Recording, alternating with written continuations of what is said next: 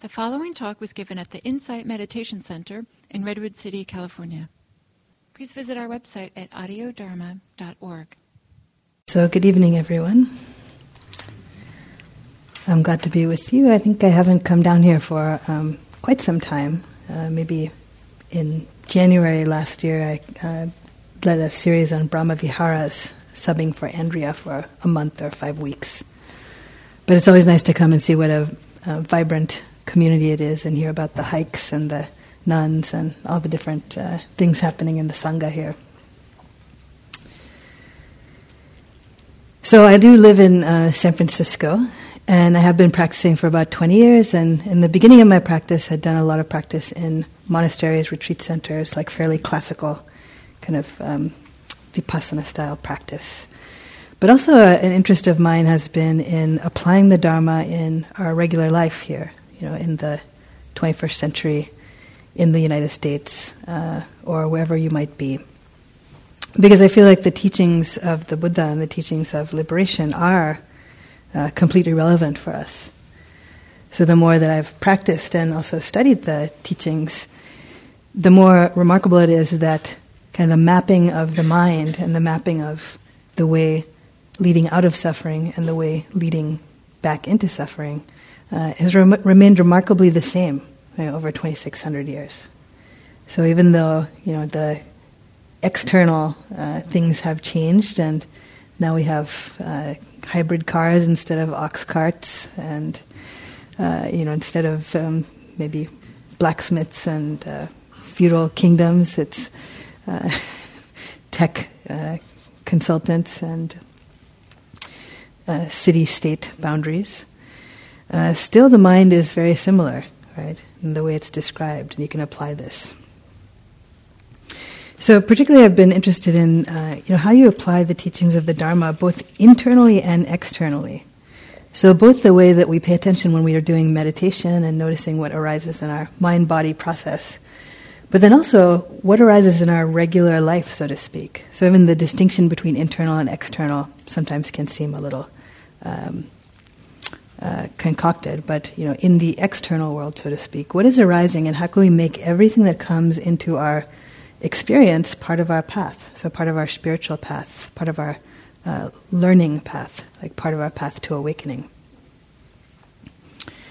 So the Buddha refers to this even in the main sutta, which the meditation that we do is based on the Satipatthana Sutta, which I'm sure many of you are familiar with, and I know Gil has done a lot of talks on. It talks about paying attention to the body, paying attention to the mind, mind states, feelings, dhammas, and there's kind of this refrain in that's kind of like the chorus in a pop song that keeps coming back, the thing that you're supposed to really pay attention to over and over again. And it's about how to pay attention. And for example, when it's talking about the body, in this way the practitioner abides contemplating the body as a body, internally, externally, and both internally and externally. And then the practitioner abides independent, not clinging to anything in the world. So this internally and externally is of interest to me. So in general, I try to kind of run whatever it is that's going on in my life through the Dhamma screens and see how I can apply the teachings.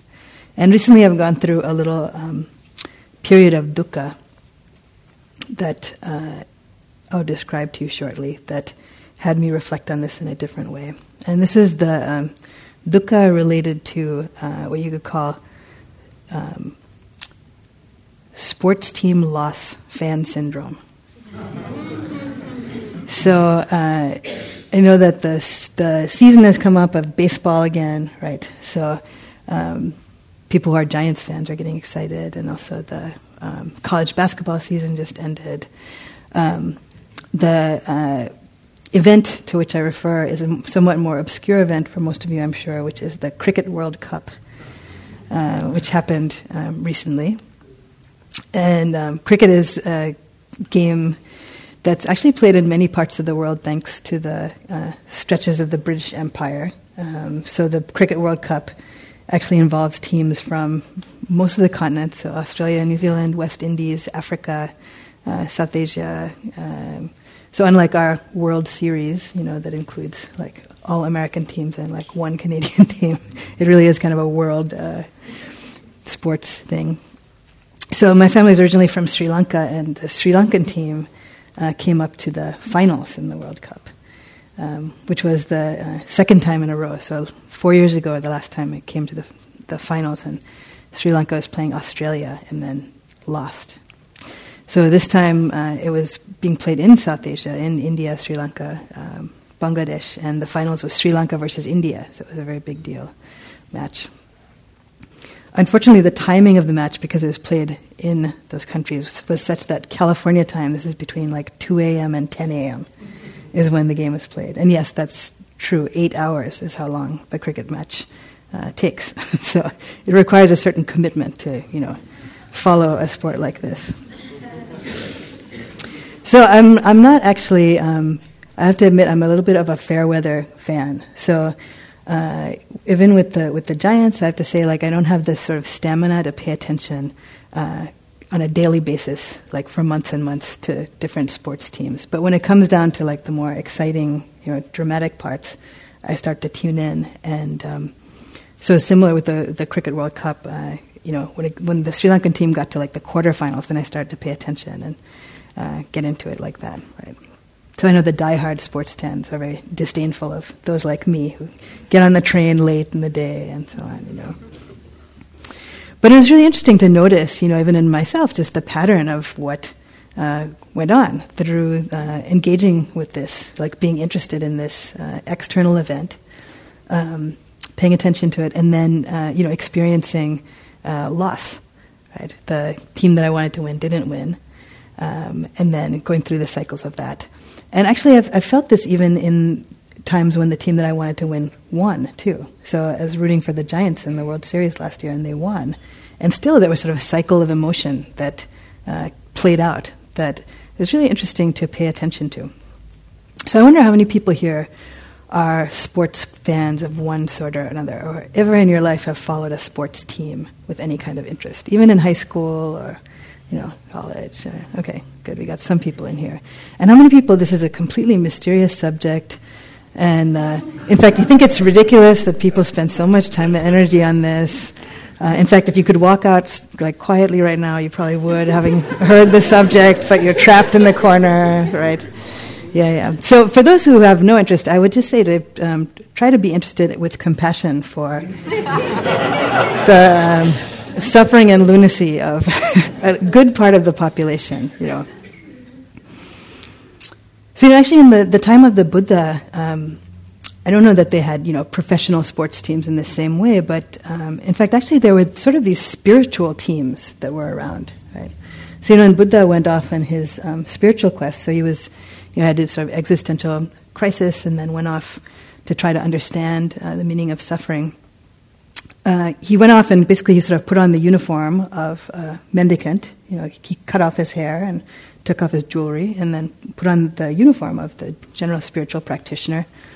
And in India at that time, there's sort of a cadre of people who were like this, who were doing various spiritual practices, trying to see into the nature of things. And so it's kind of understood, if you're dressed like this, and you have like the mendicant's bowl, you go around, you get fed, and you do your thing.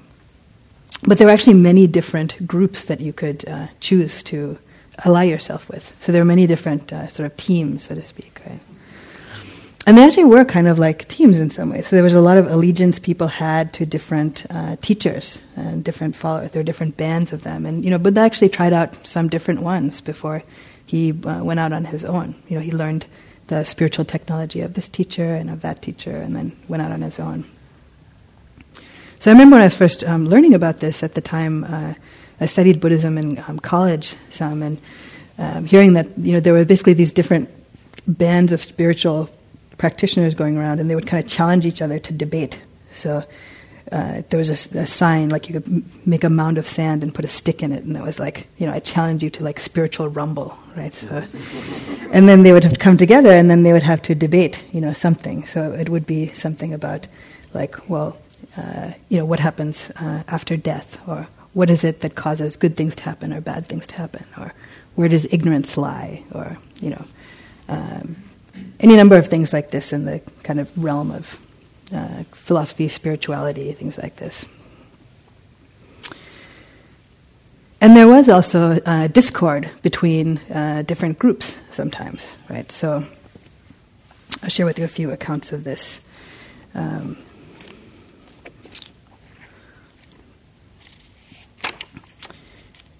So here's one story from the suttas in which it's describing the spiritual group of Niganta Nataputta, who's basically the Jains.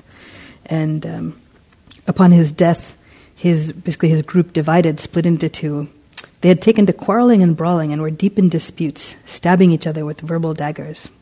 You do not understand this Dhamma and discipline. I understand the Dhamma and discipline. How could you understand the Dhamma and discipline? Your way is wrong. My way is right. I am consistent. You are inconsistent. What should have been said first, you said last. What should have been said last, you said first. And so on and so forth, right? So there's disputes between, even in one group, and then this group sort of breaks up.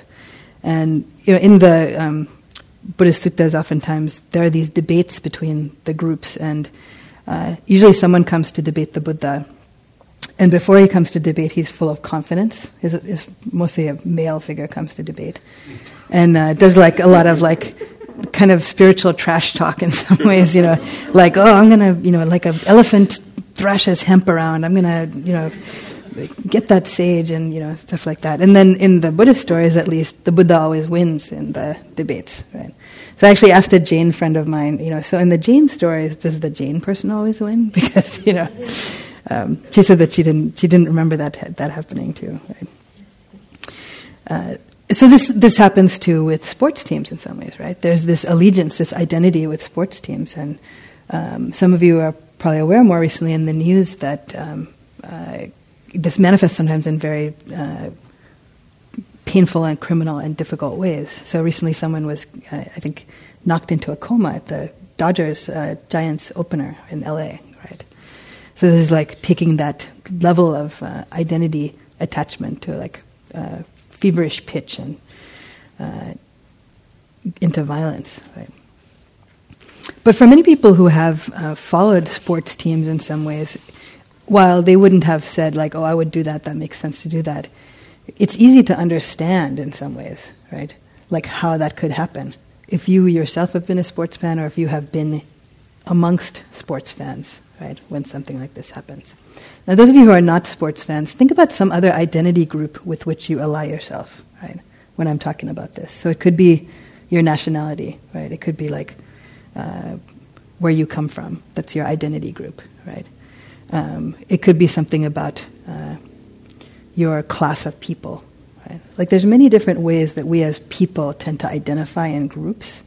And basically the phenomena I'm talking about is like how we identify in groups and how that plays out sort of in our psychological life, right? Leading to dukkha or not dukkha.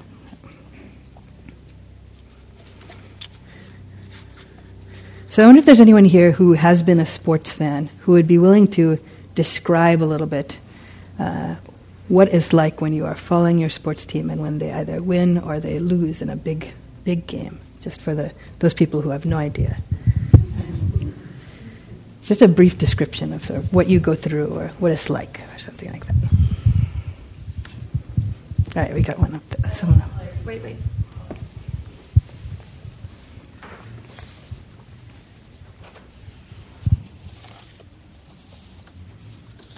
For me, I know recently I went to a Sharks game, and I'm kind of like you. What is it?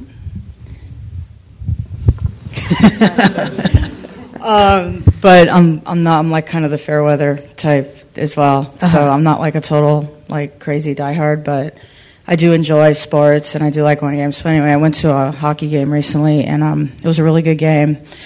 And I liked the belonging sense, like the allegiance that happens when your team's winning and everyone's just in a really good mood. Strangers come up to you, slap you five. There's like this like really good feeling in the air, and that's a positive that I enjoy from going to games. So a positive sense of camaraderie. Positive, and everyone's in a good mood and happy, and I like that. That's what draws me. I mean, if it was a negative atmosphere, I definitely would stay away. Right. But it's a positive for me. So camaraderie and the camaraderie, belonging, connection, right? Yeah. And so, how about someone who is willing to describe the despair of loss?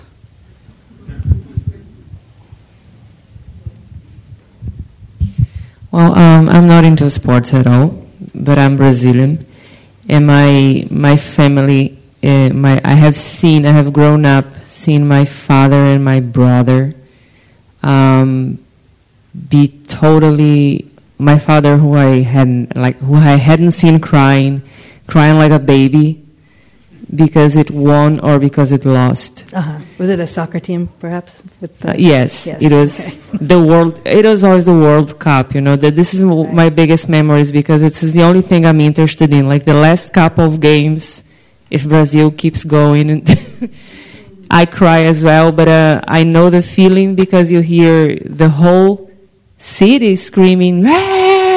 Right. This is something about sports that I think is incredible because you hear, I mean, if it's a national or like a city thing, you hear a whole city screaming at the same time. I think this is incredible. I don't know what else can do that. Mm-hmm. But I have seen like big men who don't cry, like crying like babies because their team have lost or like really like on the floor, like Right. Right. So some of those people may be here amongst us, but not willing to, not wanting to share that here in the Dharma group, which is okay. I have an article here from the Telegraph, which is a British newspaper, and about also soccer teams, football there.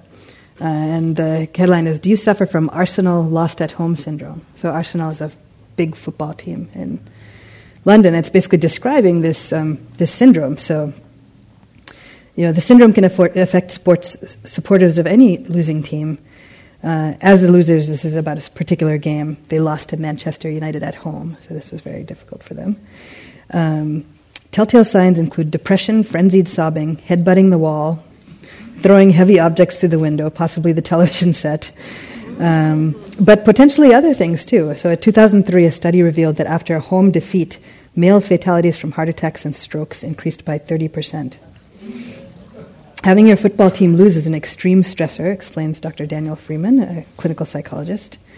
Hence, for example, the 25% increase in hospital admissions for heart attacks recorded following England's loss to Argentina in a World Cup penalty shootout in 1998.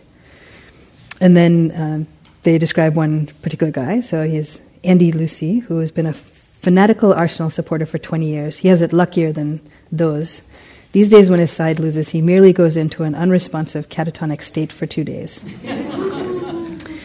I retreat into my own world if they lose in a major sulk. I can't explain how much it hurts. It's just utter numbness and desolation. You mustn't attempt to communicate with me or even look at me when this happens. I even unplug the phone to guarantee I'm incommunicado. And then his live-in girlfriend Claire has learned to adopt certain coping strategies. On match days, I become really uptight. It's too stressful to sit with Andy if Arsenal are on TV. So I go upstairs, and from there I listen to him screaming at the TV set. I pray, please God, let them win. If he's away watching a match, I have to find out the score to gauge how to react when he comes home. If Arsenal has lost, he's really, really sad.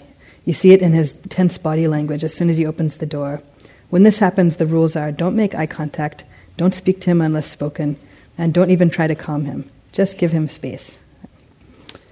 So this may be, an extreme version of that. Like I recognized small amounts of this of myself after the loss of this World Cup, but not as extreme. But I was surprised to see this in myself, particularly being kind of a fair weather sports fan. Like I didn't care 2 weeks before at all, and then I started to pay attention and kind of like got on this train with it. Right. So the first thing is I think it's really interesting as human beings to notice that there are these different kind of like psychological forces that we go through, right? And a lot of the times we can have this sense of being like kind of these rational beings and like I understand what's happening and okay, I'm mad because of this and I'm happy because of this and it seems kind of predictable. And then there's some things that happen in your life that really throw you into a spin and they may or may not be things that like make sense. So some of these are falling in love, right? So if anyone has had that experience of, falling in love, whatever you call that, then you go through some process that's really a big emotional roller coaster that doesn't make sense, is not relatable in some normal cognitive way, right? And then the other side of that one, so breakups, right? Also, very difficult kind of psychological stages that we go through. And again, they're not so, they're not, it's more clear in those states actually that we're not in control, right? That these different feelings are coming up for us. And particularly I'd say the breakup part is a lot of what drives people to Dharma practice too. So there may be many of us here who have come for that reason, right? For consolation from that.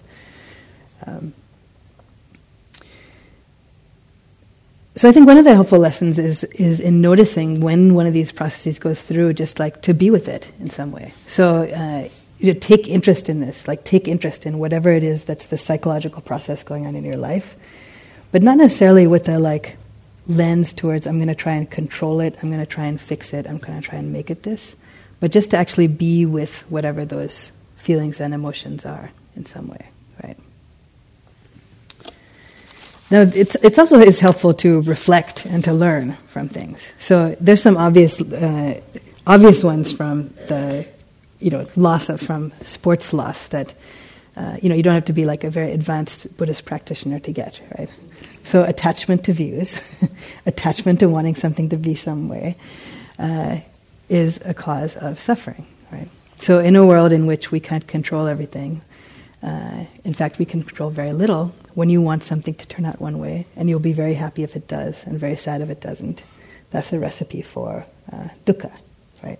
As simple as that.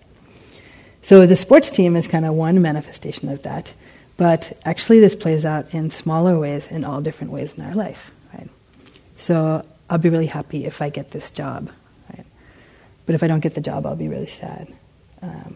I'll be really happy if my kid gets into this school, but if they don't, I'll be really sad. Even as small as I'll be really happy if this light stays green long enough for me to go through, on a sort of small level, but then, I'm going to be upset and tense if it doesn't, right? So there's ways in which the mind is playing this out in small and large ways all the time. And it's helpful to pay attention, to notice that. The sooner that you can notice that pattern of the mind starting to attach to something, start to notice what it feels like as that starts to come on, right?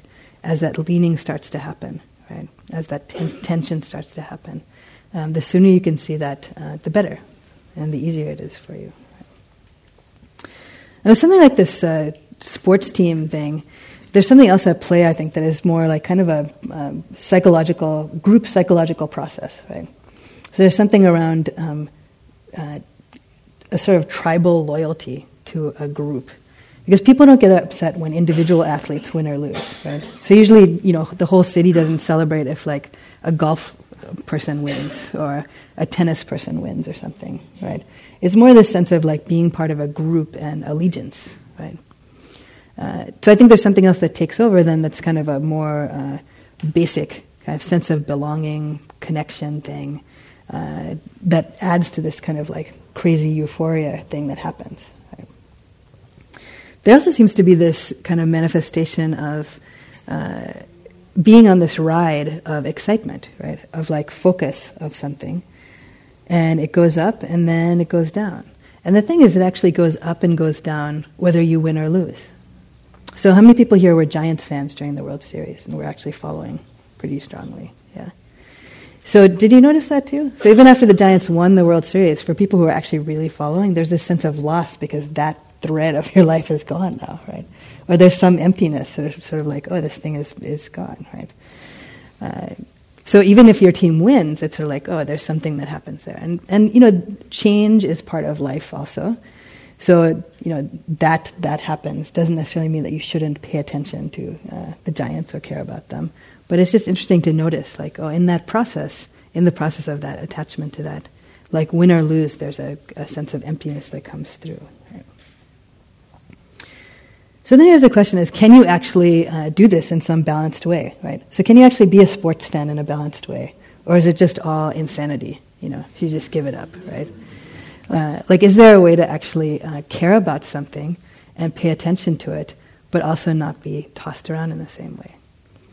So even those of you who don't actually want to know the answer to this question, you can extrapolate that to whatever. Like, is there a way to care about whether your kid gets into college or not, and not have it knock you around? Is there a way to care about whether or not you get this job, or whether or not this person wants to go out with you, or whether or not you get this color car, or whatever, right? There's any number of different things that happen in our life. It's like, well, in order to be able to be balanced, do we have to not care? Do we have to like recede back? Like, is that the way to live a balanced and peaceful life? So I'd say the answer is no, right? That it is actually possible to be connected, to care about something, but also not to get thrown around by it, right? Or if you're getting thrown around by it, to actually enjoy the ride, to not worry about that so much, right? So I think both of those things are possible. So the being on the ride and seeing yourself on the ride and being able to be with that is oftentimes the best that we can do, right? So once you're in some process, whether that's falling in love or wanting something to happen or following a sports teams, I think it's just being able to see what the emotions are that are happening, see the thoughts that are happening, and trying to be with that, basically trying to practice with that. So bring the practice off of just the sitting position into whatever it is that's happening in your life. Like, make that part of your practice. So equanimity is a big piece that comes in here too. So the teachings around equanimity are that it is possible to develop this quality of mind that's balance in the face of changing circumstance. And the near enemy of equanimity, the thing that's close to that but not actually that, is indifference. So it's helpful to notice that, because it's not indifference. So indifference is not being connected to what's happening. So it looks like you're very cool, it looks like you're not being affected by things, but it's because you've receded back and you're actually not paying attention anymore in the same way. So I'd say there is some possibility of connection with equanimity. So it's possible to be able to follow things and actually really care, really be connected, but not be thrown around as much by them. So how is this possible? So it's good to notice the times in which you can do this. So I'll say, as a sports fan, some of the times I notice myself doing this and being able to watch sports and just enjoy the glory of the sport itself, right? So it's just like athleticism. There's a beauty in the game, and you can appreciate whoever does a good play, whether it's your team, the other team, right? But you still can actually love for your team to win, but know that it's a game. And I think that's the key there, is sort of like, teach me to care and not to care. There's that famous quote, right? So being able to connect, being able to care about something, but also to know that, it's actually just a game. In this case, literally, it is a game. Like, literally, these are people hitting balls with sticks and, things like that, right? But in another sense, much of what we do in our lives is actually sort of a game. It's part of the changing circumstances. It's part of the play of our life, right? So if you think about all the things that worried you a lot, maybe 30 years ago, the things that really stressed you out, that you were like, oh, this has got to happen, or, my life is going to be terrible, or, I really need this to work out, or, for those of you who are past high school, think about what you were like in high school and what really concerned you then, and, it's not to laugh at the issues of young people, but when you think back, it's like, oh, I didn't really need to get that stressed out about that, right? It was possible for different things to play out, and things were okay, right? Or things would be okay. Right? You can also bring this sense of reflection into, even something like the world of sports. So, for example, I think, there's a metaphor that the Buddha used to talk about understanding, anatta, the lack of permanent, solid self of something, which was the chariot. Right? So some of you've probably heard this before. So this is in some dialogues, the questions of King Belinda. It's well, what is this chariot, right? So the chariot is actually you take it apart, and it's well, here's the axle, and here's the wheels, and here's the reins, and here's the this, and here's the that, right? So it's all these different parts. So when you put them together, you could call it conceptually a chariot. But in actuality, it's not one thing. It's made of all these different things, right? Or you could do this with a car, right? So it's so true with sports teams. I mean, especially nowadays in the world of corporate sports, like what is the San Francisco Giants? Like it's like a concept, Like it's not like all these people were born and raised in San Francisco, Like somebody paid them to put this color shirt on and, whack the ball in this stadium as opposed to that stadium, right? And then, even some of the players who were like great players for the World Series have already gone on somewhere else, right? So it's like you can see the impermanence in that. The idea of San Francisco Giants is just a concept. Right? It doesn't mean that you don't have to care about it. It may not make it any more or less compelling. But it's just to see, like, oh yeah, I can care about this thing, but there's no there in some ways. It's part of this flow of process. Right? Like all these different people who are involved in this thing, and it's just like the chariot in some ways. Like, oh, this is the catcher piece, this is the shortstop piece, this is this, right? So in that way, you can help to sort of like distance a little bit from that. I think in the terms of the national team losses, it's a little bit harder, right? So that was particularly for me in this, arena with the World Cup. There definitely is a sense of like sort of national pride, coming through, and particularly coming from a country like Sri Lanka that doesn't win a lot of Olympic medals, or doesn't have like a lot of resources. It's like, oh, that would be so great if we can, And then also I feel like there was a way in which, for me as someone who is a second generation person, there's a way in which I was able to be connected to the country of origin, and then to my cousins who lived in all these different countries. And sort of through the magic of the internet, we were able to communicate about the game. My cousins in Australia and in Sri Lanka and in England and the U.S. So that was kind of a nice thing to see too. Right? But then I noticed, like, and my cousins also noticed, they're like, I didn't think you liked cricket. Like, do you watch cricket, really? I thought you were American. Like, what are you, So I was like, oh, okay, look at that. That's interesting too. Right? So, just some reflections for you on paying attention to chaotic, unknown psychological processes in your life. Having compassion and openness and interest to learn from everything that comes through. Looking at everything through the lens of Dhamma. So, trying to reflect on everything through the lens of looking at impermanence, looking at the non-solidity of things, right? And seeing suffering in the way that we relate to whatever it is that's happening. And the possibility also of caring about things without having to disconnect. So being able to care about your sports team or whatever it is and still stay balanced. So I offer those reflections for you this evening. And we have a little time for people's comments or questions too, if you have any.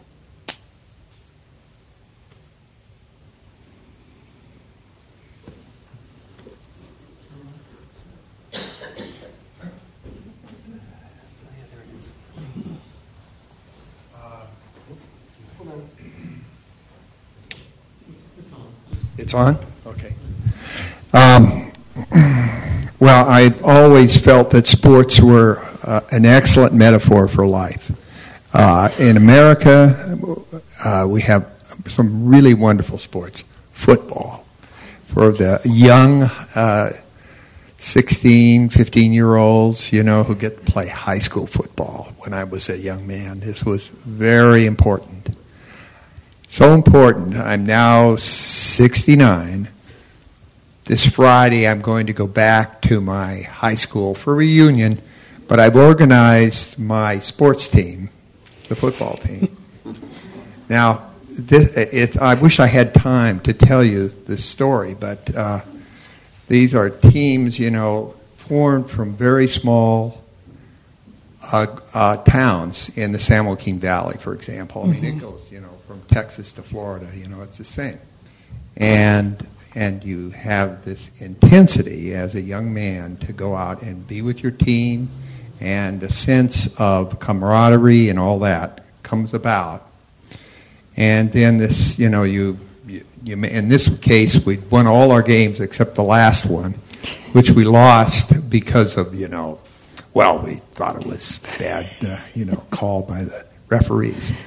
But we all, now I call up my coach this last year. He's now 79 years old. And we talk about that game. Mm-hmm. But I've always remembered it as this, is that I was not going to win everything in my life. Mm-hmm. That's part of it. And you're right on, it's that separation you want to have between, and I use it in the business world now, I do not expect to win every time. Or the loss is something you don't want to be. You can have that loss and still recognize that it's, that you can keep a separation between it and yourself. You don't have to identify with it. Mm-hmm. Anyway, thank you. Thank you for sharing that. Yeah. So lots of good things from playing sports too. Lessons about how to be with people and connect with people and work with people and winning, losing, and team sports in particular. It also is interesting to note, the attachment to views is a big part of it, right? So attachment to our team, my team's better than your team, and then even attachment to our sport, which I heard a little in your thing, like football, that's a great sport, And so my cousins think cricket is a great sport, right? And then a lot of people in America think cricket is a ridiculous sport. Like it lasts for 8 hours, and there's a tea break. Like what's that? So, but my cousins are really no, this is the best sport. Are you kidding? It's so obvious. It's you could talk for hours. They would sit and debate you about football versus cricket for hours. So, all right. Any other questions, comments? Well, I'm not at all a sports fan, but I do experience on a daily basis what you're talking about. And when I reflect on it, it is, for me, it's about attachment to identity. Mm-hmm. And what threatens my identity, what threatens my sense of safety, mm-hmm. of happiness. And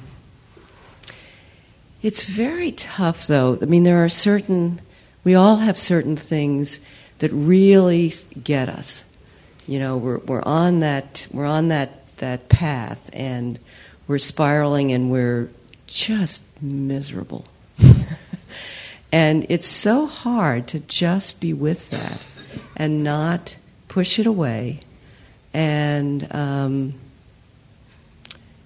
it's pretty amazing how many times you can go through the same thing. It really is, and I think it's good. Like you're onto something with the the attachment to identity thing, and in this practice, you could also look at suffering. Moments of suffering are kind of your wake up call, right? So the dukkha of that feeling like identity is being threatened is like, oh yeah, that's where I'm attached. That's where I'm really clinging to something, some view about myself that's being challenged.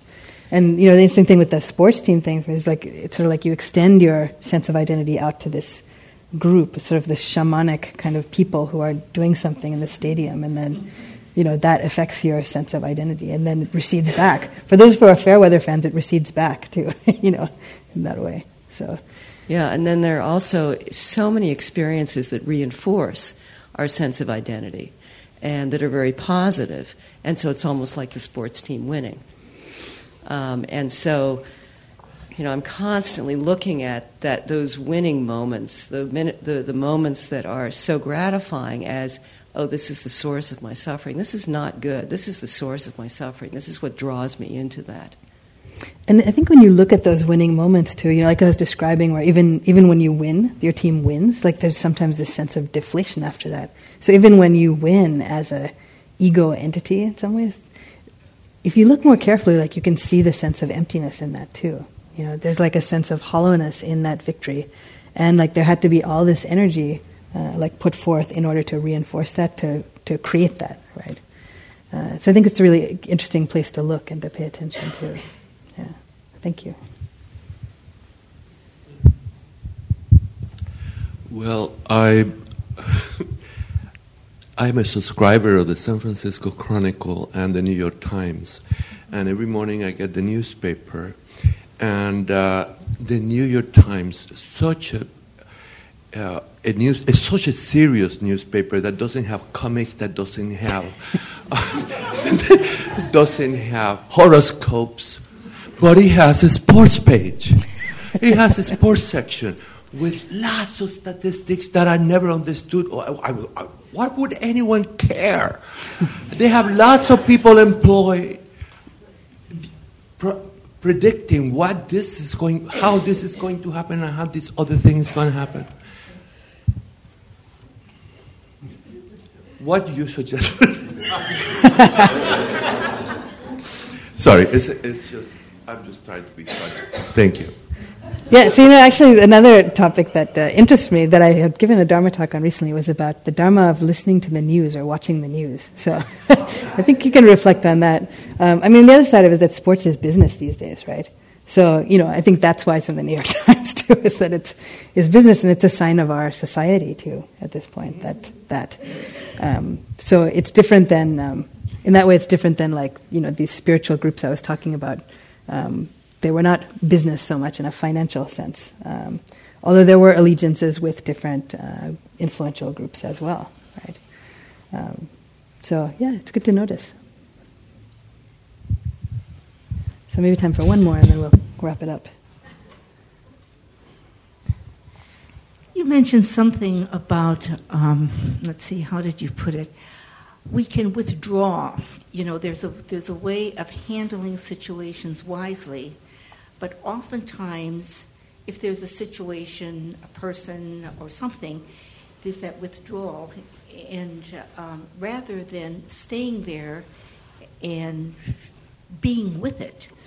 And I think a lot of times it's easier. It's just a whole lot easier just to shut the door and walk away, rather than being in the situation and handling it wisely. I think that's often the best response of the unenlightened mind, So we kind of go between, instead of being able to be steady with whatever is happening, we sometimes don't see that this kind of attachment will lead to suffering, so we get totally sucked in, and then we get kind of tossed around. But on the other side, sometimes we get a whiff of that, and so then we back up. We shut down, right? And this is true in relationship to the news also, referring to this. You see or hear something in the news about, say, like a disaster happening, like what's happening in Japan, and you might find yourself going to both extremes of that, like either getting completely sucked in, reading a lot, getting somewhat obsessed by it, feeling overwhelmed by the suffering, right? And then at other times being like, I can't hear about it, I can't listen to it, I can't deal with it, like not going to watch this, not going to read about it at all, right? So it's good to notice when we're in those two different modes and feel what it feels like in that, right? And at different times, different of those could be happening for us. So know what it feels like to be closed, know also what it feels like to be open, Like when you're open, know what it's like when it starts to be too much, right? Notice also this sense of compulsion, that sense of craving manifests as compulsion with anything, but with news, with sports teams too. Like a lot of it is like this compulsion wave about doing something, right? Getting information or connecting with this thing. So knowing what it feels like, the difference between compulsion and connection too, like when that obsessive mind steps in, like when that leaning for it. So in general, I think this is one of the helpful aspects of the teaching is like it's totally possible to enjoy anything, Like it's possible to be connected to things and to enjoy things in life and to know what things are, right? It's possible to engage in life. Like our practice ideally helps us to engage in life, but also to know the times that we're not, right? To know the times that we're not and to have some compassion for ourselves in that closing down, right? Because there is somewhat of an organic kind of opening and closing that happens as we go through life. But as we start to pay attention more, we can see like, well, what are the things that are making it easier for me to be open? What are the things that are closing down, right? And as we practice more and develop more stability of mind, then we can stay connected with more wider range of things and actually be able to be present with both the joys and the sorrows. Right? So on that note, I think we should close tonight. So maybe we'll sit for a moment together and we can share the blessings, merit from our practice.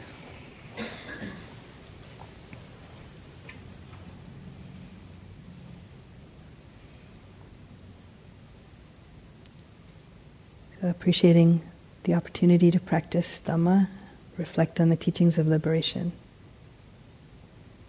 Appreciating our Sangha here, supporting us in our learning and liberation. And appreciating yourself for coming here tonight to develop your heart and mind.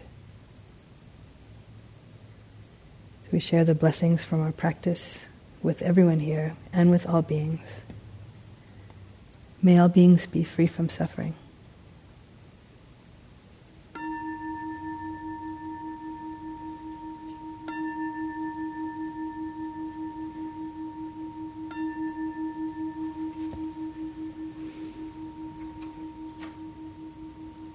So thank you for your attention. Hope to see you again sometime.